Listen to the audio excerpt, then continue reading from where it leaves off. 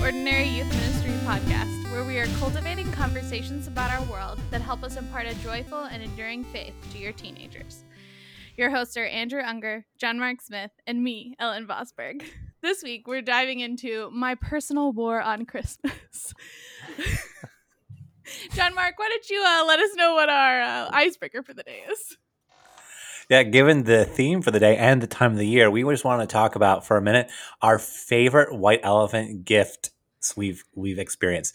All of us doing Christmas parties or St. Nicholas parties, whatever it is, have probably at some point done a white elephant gift exchange. So I wanted to hear what's your favorite. Andrew, what was your favorite white elephant gift you've experienced? My absolute favorite is a family. There's an older brother, a middle sister, and a youngest brother. They came to the party, but the youngest brother wasn't there. Oldest brother was carrying what seemed like an entire garbage can, like one you would roll out to the front of your driveway. And he like bumped it down the stairs because our church there it's like a split level. So we had to like hoist it down several steps. And he was insistent, like, we can start. My youngest brother's not going to get here. And I was like, no, we're going to wait for him. We're not going to start White Elephant. This is like the highlight of the year. So we played games for like half an hour. And then he was like, no, seriously, we can just start. I'm like, all right. But, you know, if he comes in late, we'll get him a number, or we'll set aside a number for him for when he can do stuff. And maybe like 10 people in, someone finally braved opening up the trash can. And when opening it up, the youngest brother popped out because he was holding something chintzy and small, but the idea was he was waiting in that trash can for like half an hour. He got bumped down the steps. He had his iPod Touch with him to like keep him company, but it ran out of batteries. So here's this 7th grader or 8th grader just like curled up in a little ball at the bottom of a trash can for half an hour in a church basement, which was just incredible commitment.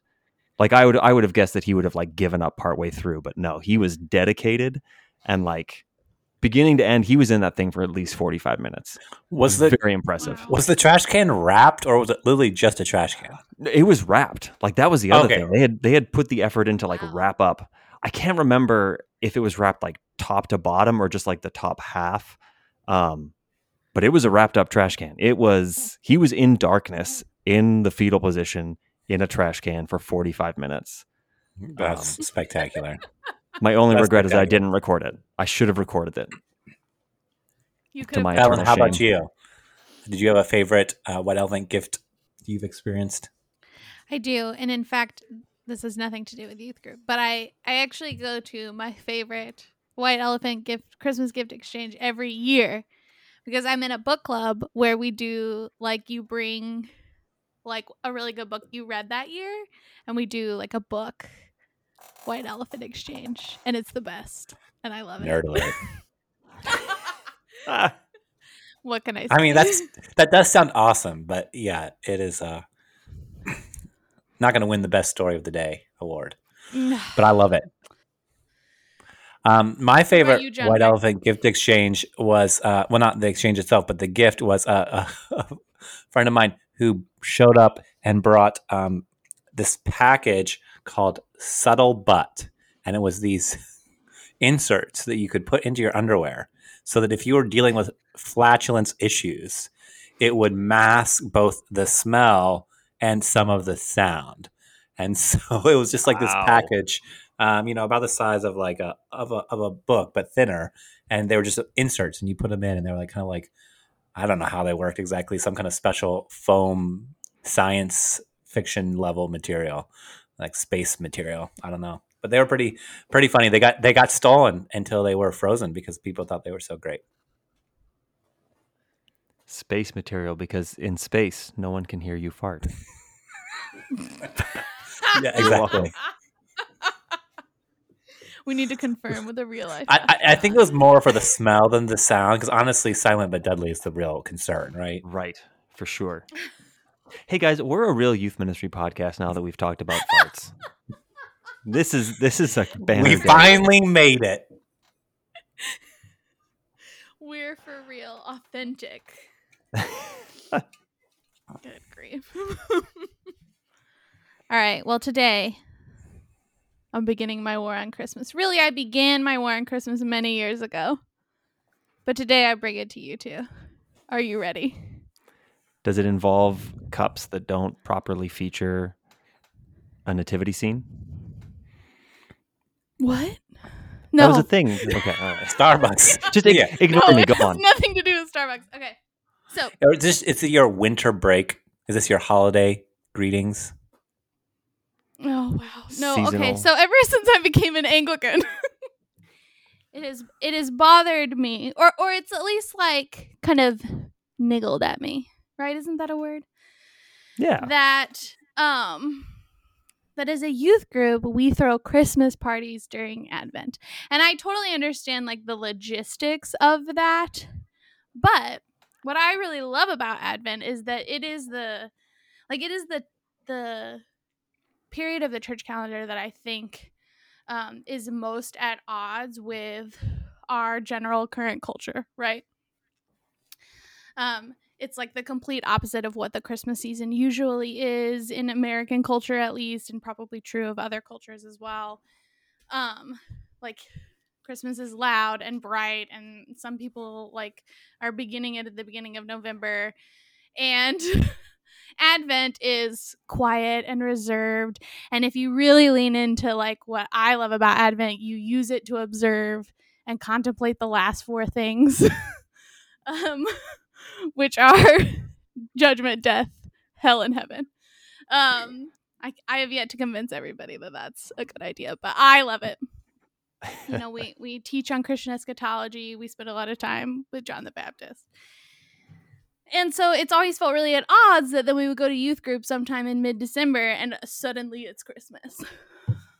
So I have a proposal that we stop doing Christmas parties and instead we observe St. Nicholas Day, which is in liturgical time opportunity for us to have a moment of small, simple celebration in Advent.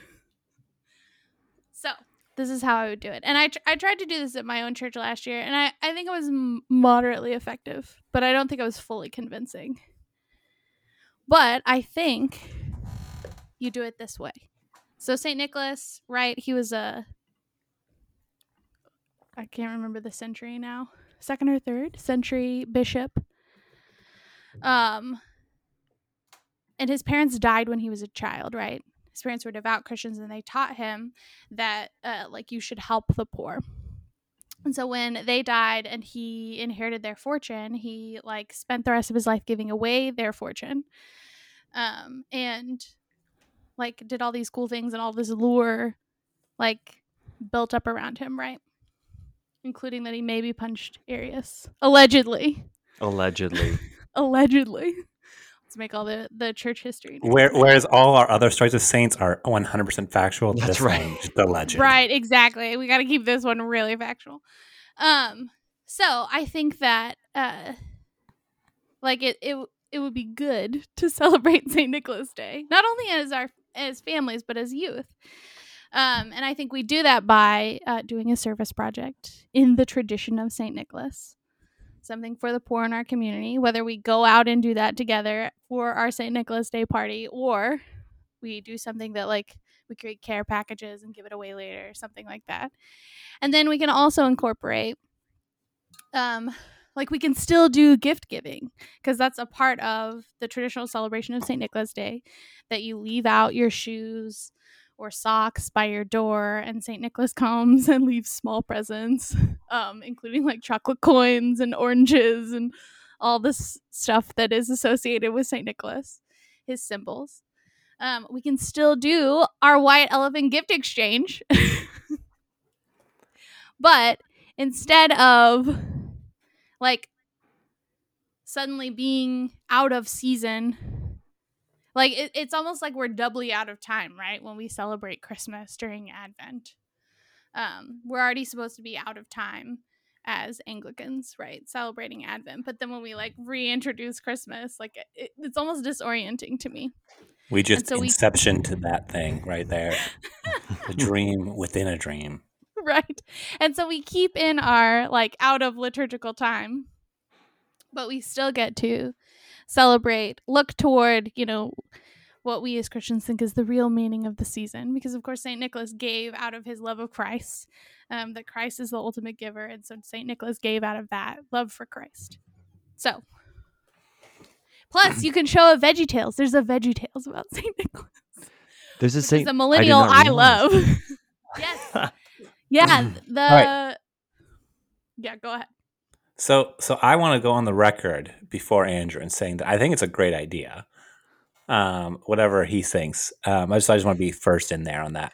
However, because I've been thinking here, okay, pros and cons. Like, what are the pros and cons of doing? That's why I'm thinking it. And then I decided, instead of me answering that, I'm going to put you as the one that had the idea on the spot, Ellen. What would be the downsides in your mind of changing to a St. Nicholas Advent party?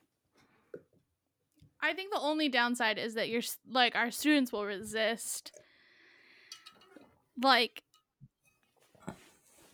celebrating a saint instead of like what they think of as traditional Christmas focus. I don't actually know. This is the theory. Like, when I think about how this could work, if you really like fully leaned into it, either they like don't care about St. Nicholas because they think it's a weird thing for little kids because they're not familiar enough with like his story as a saint, or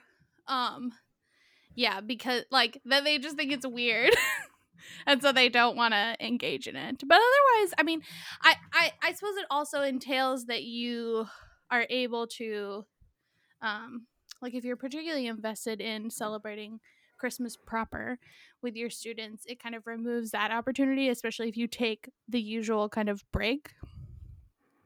But since we're relying on the whole church, since your whole church also celebrates Christmas, even though you don't get to do it personally, it's not like it's something your students are missing out on.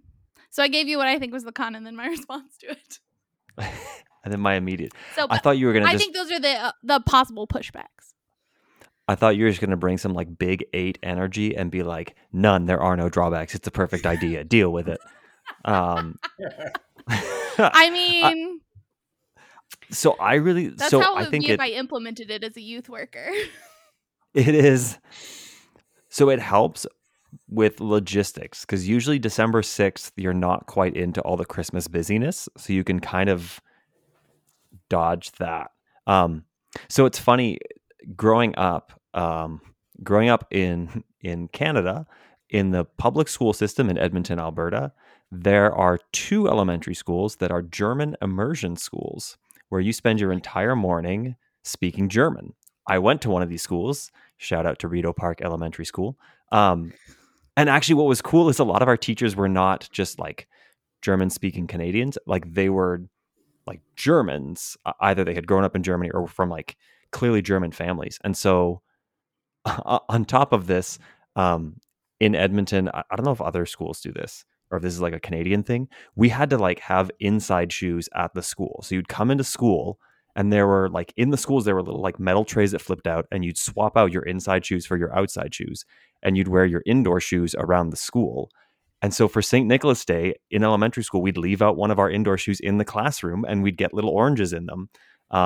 Like, that was a regular feature of German immersion school, was celebrating St. Nicholas Day, which was a lot of fun and surprising, again, for as secular as Canada typically is. Like, here is this red letter Saints Day that like everybody's celebrating at school.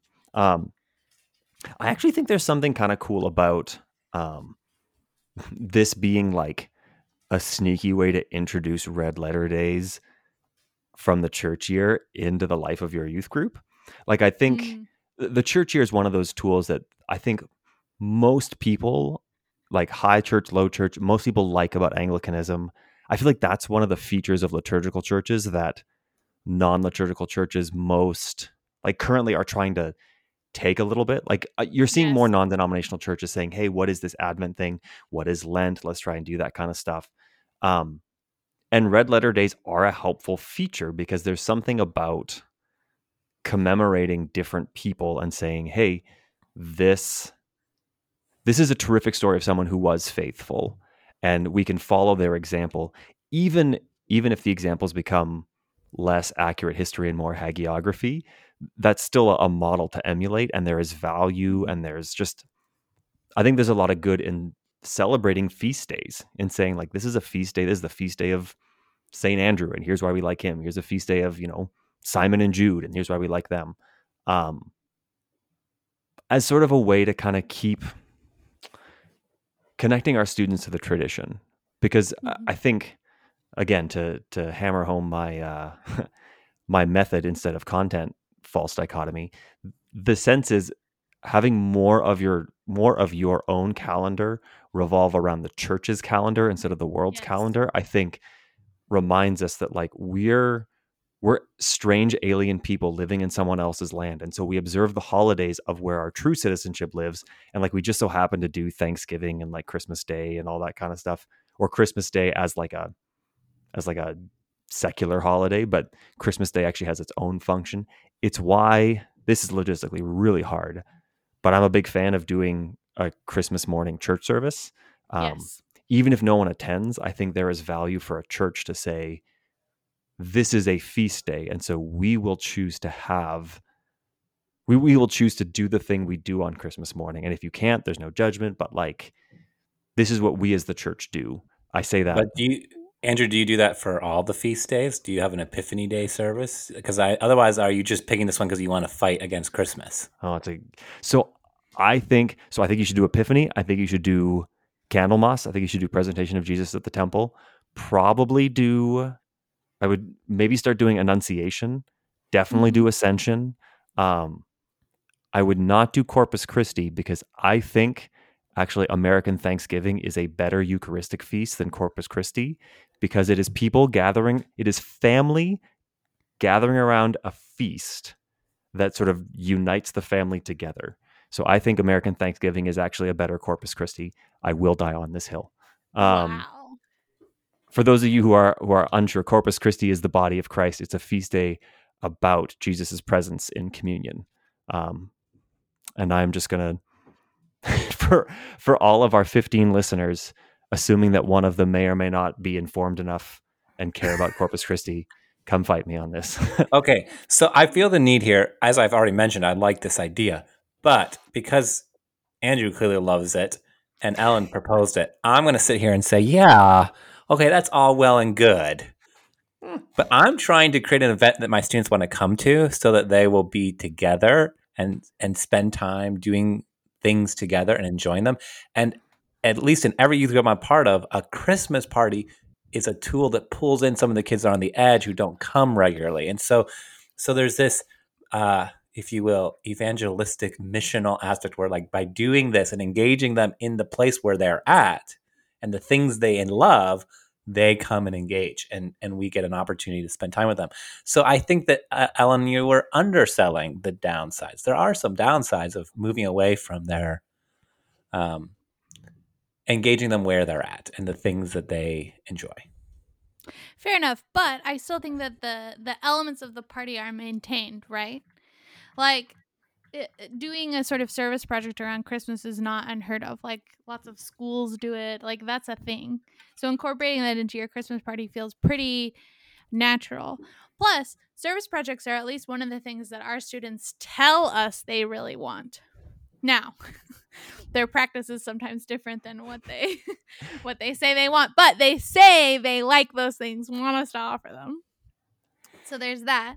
And that is usually something that appeals even to like students on the fringe, especially if you like have students who are required to do a certain number of service hours before they graduate, those kinds of things, or for like scholarship opportunities.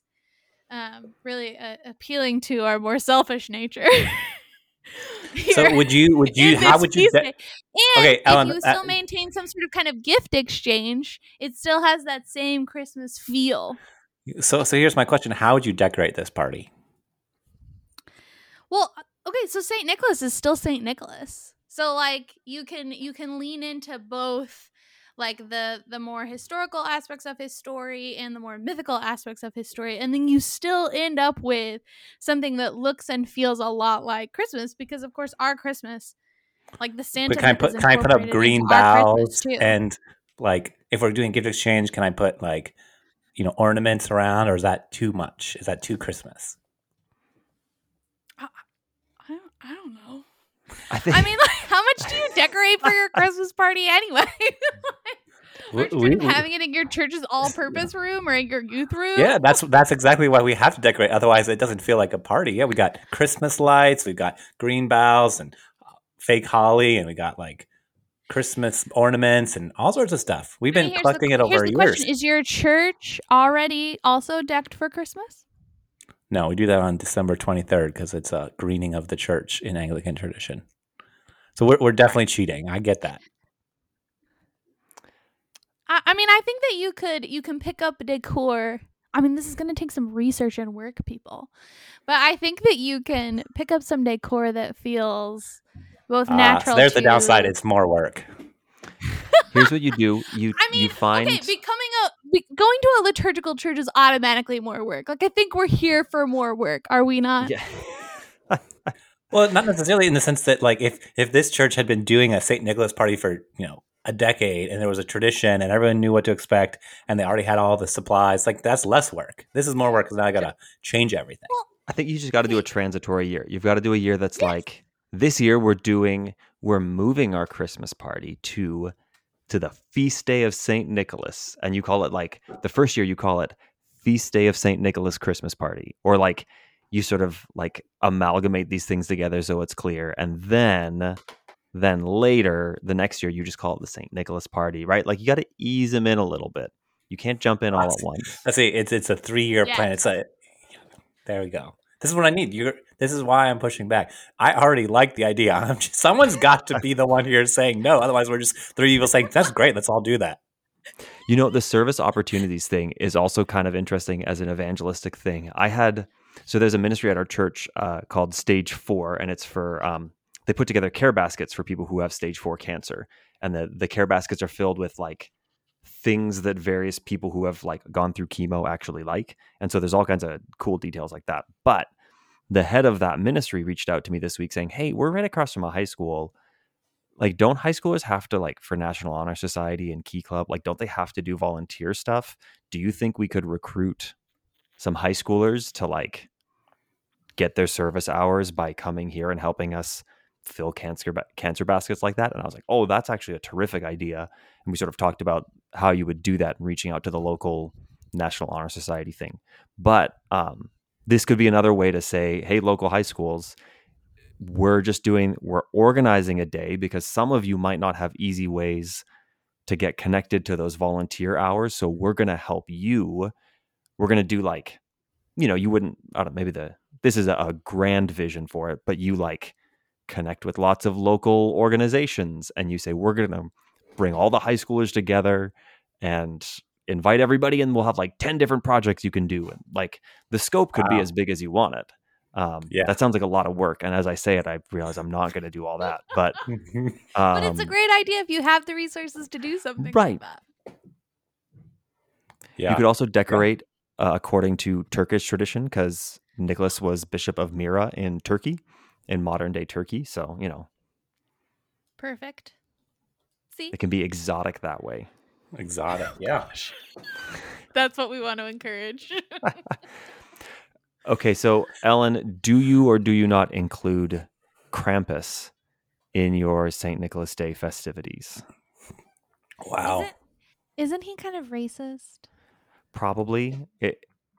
I'm not entirely sure. I can't It probably remember, depends. because there's like one of these traditions where Santa has a slave that goes with him. I don't think we should incorporate that myth. So there is, if you're familiar with David Sedaris, he writes essays and sometimes talks on NPR. He has an essay that he's read out loud called 6 to 8 Black Men, and it is about learning about the Krampus tradition. So in various parts, like Netherlands area, St. Nicholas gives you presents, but if you're bad, Krampus, this like beast creature, throws you in a sack and carries you away and like beats you with sticks.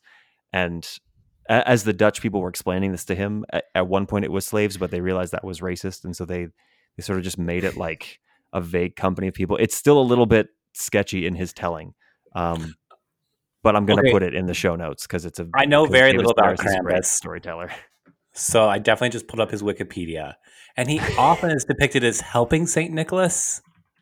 And so it's like there's a picture of a saint literally wearing like a bishop's garb with like a little devil figure next to him. I'm like, what? Yeah. Why? It's so weird. Yeah, you got to watch out. But I guess it does have explanatory power because it explains why some of your gifts suck. It's like, oh, that was from Krampus. Saint Nick gives a good one, and then the bad one, oh, that must have been from Krampus. Well, and I think it's a version of the like naughty and nice aspect of the Santa myth. I imagine we in the sanitized West eventually just got rid of Krampus and said, well, you just get coal. You don't get taken in a sack and beaten by this mythical beast that's partnering with the former Bishop of Turkey. It's just the former Bishop of Turkey gives you coal instead. All right, so I want to go back, Ellen. You said early on that you tried doing this at your church last year. So I want to hear more about what you tried to do and how it went. Okay, so I think it actually went well. So last year, I helped plan this party that I encouraged our little group of planners, our youth pastor, to kind of base on St. Nicholas Day, that we should incorporate that into what we're doing. We did it like pretty close to the feast day. I think maybe the Sunday after. And then I injured myself the day before and like couldn't go. Like I hurt my leg and couldn't like walk down the stairs of my apartment. So I didn't make it to the St. Nicholas Day. So what you're saying is that this was a terrible idea. It causes injuries. No one should do it, or you'll break your leg and won't be able to go anywhere. No, my injury was separate from the planning and preparation for the St. Nicholas Day party. But from what I heard, it went well. And in fact, although like this year, because this year I'm also not super a part of the planning for the Christmas party either because I'm on maternity leave. But like this year they're still doing like a little service project, a gift exchange. I don't know how much he plans to talk about St. Nicholas. And it's like this coming weekend, so it's more distant from St. Nicholas's feast. Can I ask a question about how you did that? Logistically, Ellen, how long was the party? How long was the service project part? How did you transition? Did you let people come to only part of it? Walk me through how you laid it out. So our service project last year was that we made like, you brought a little money and we created like care packages for the homeless that then like ostensibly a student could take and give out themselves. Like I think we offered that opportunity for them to be a part of, however we ended up handing them out as well. So we created these little care packages. We bought all the stuff that needed to go in them. Then we had our students like create an assembly line and prepare them. I think we also had the students like write a little note to be included with each care package. And so, yeah, and then they did like I think a normal sort of white elephant gift exchange. But no, like I suppose you could have just shown up for part of it if you wanted to, but so you that's not usually how our students roll. But you didn't like go somewhere and do a service project and then come back for a party. It was like this one event. We did it all at the place. Yes, because we were creating care packages. Right, exactly. We didn't go anywhere. Although you could, I'm not ruling that out. That's just not how we did it. So we all sort of stayed in one place. We had food. We did the gift exchange, and we did this like little preparation of these care packages together. I think they're planning a similar kind of like care package, but for shut-ins this year. That's cool. That sounds great. Yeah. So yeah, see, it does maintain sort of the logistics of your standard How long did your party last, if I could say, from beginning to end? I think it was 2 hours. Did you make it longer? Okay. Yeah. So it was like normally an hour we meet for about an hour and a half and for youth group, and then we did 2 hours for a Christmas party. Gotcha.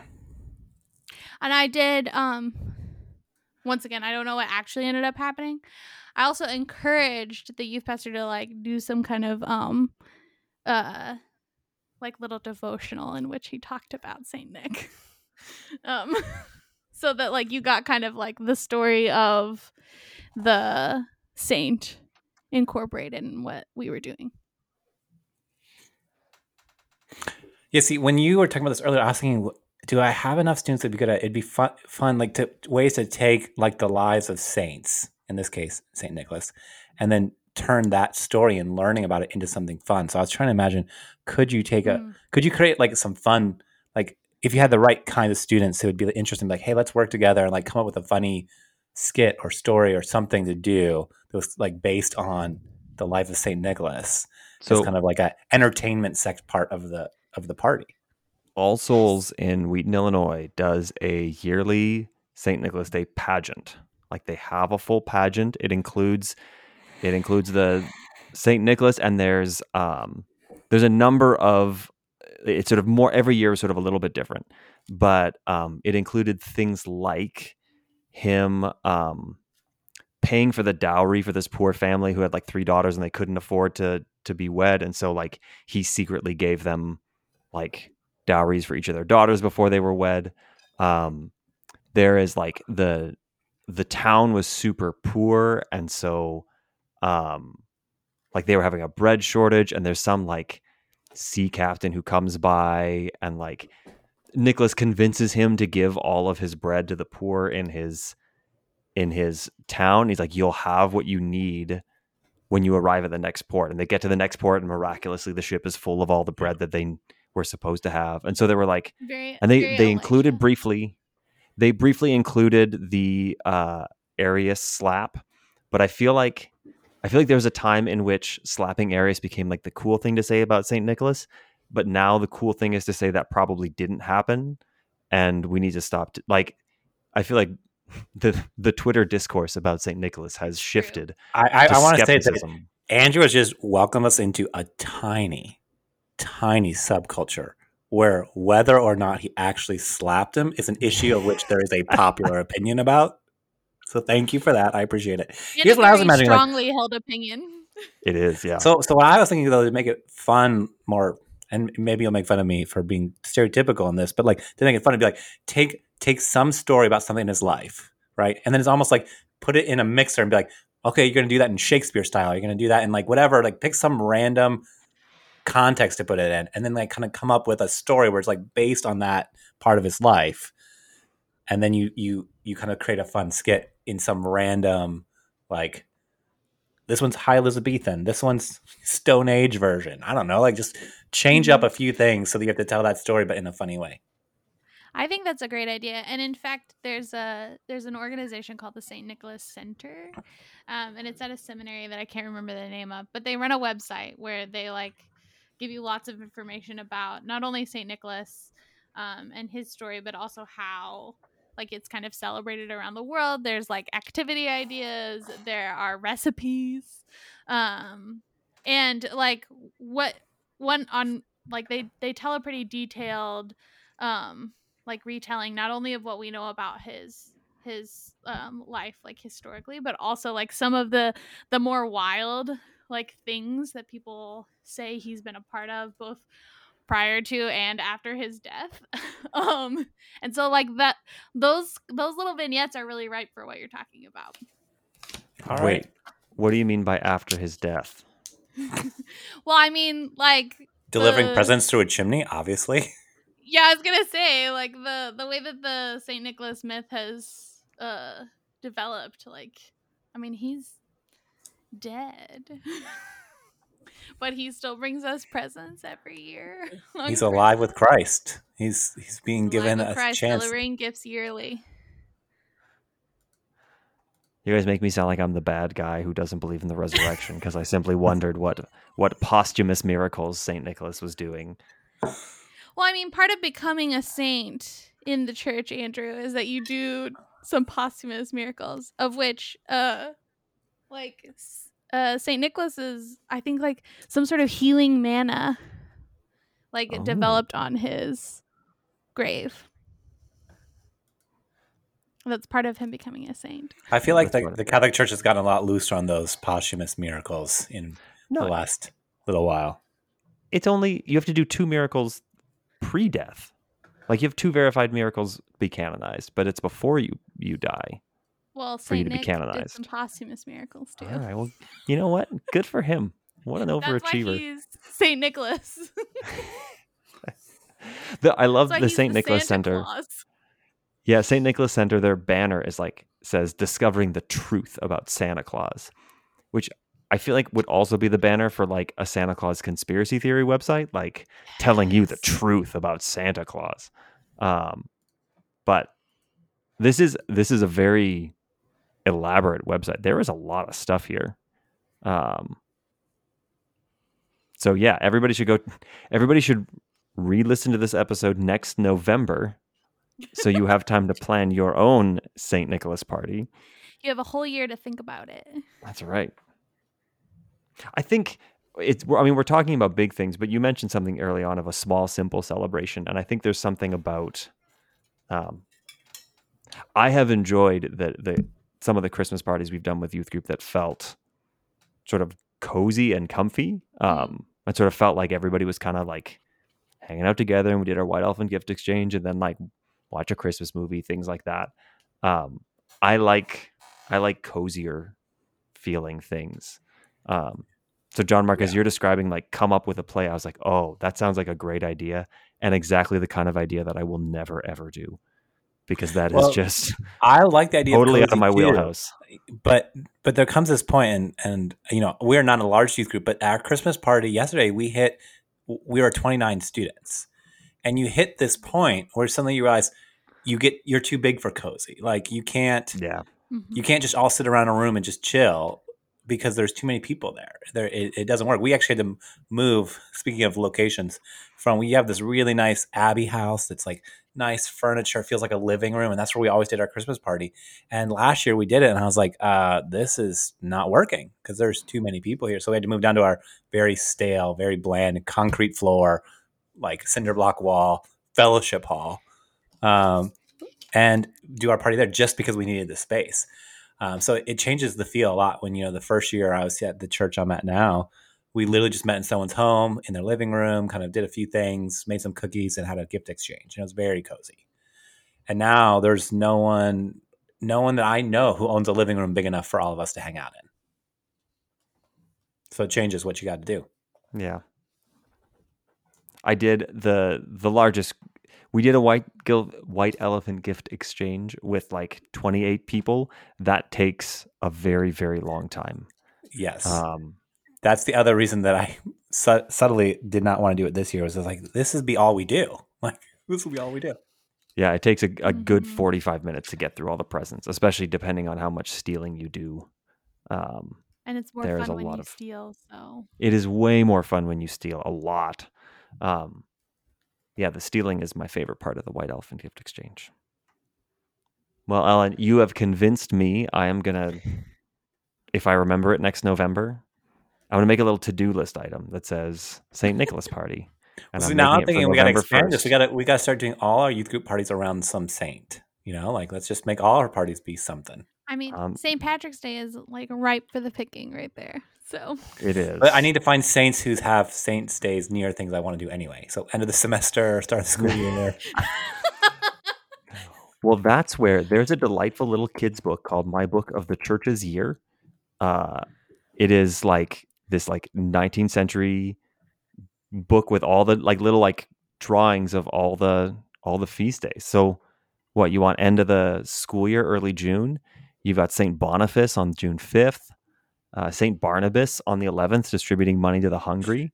There you go. We finish school in May down here, but thank you. Oh, that's fine. I can do May.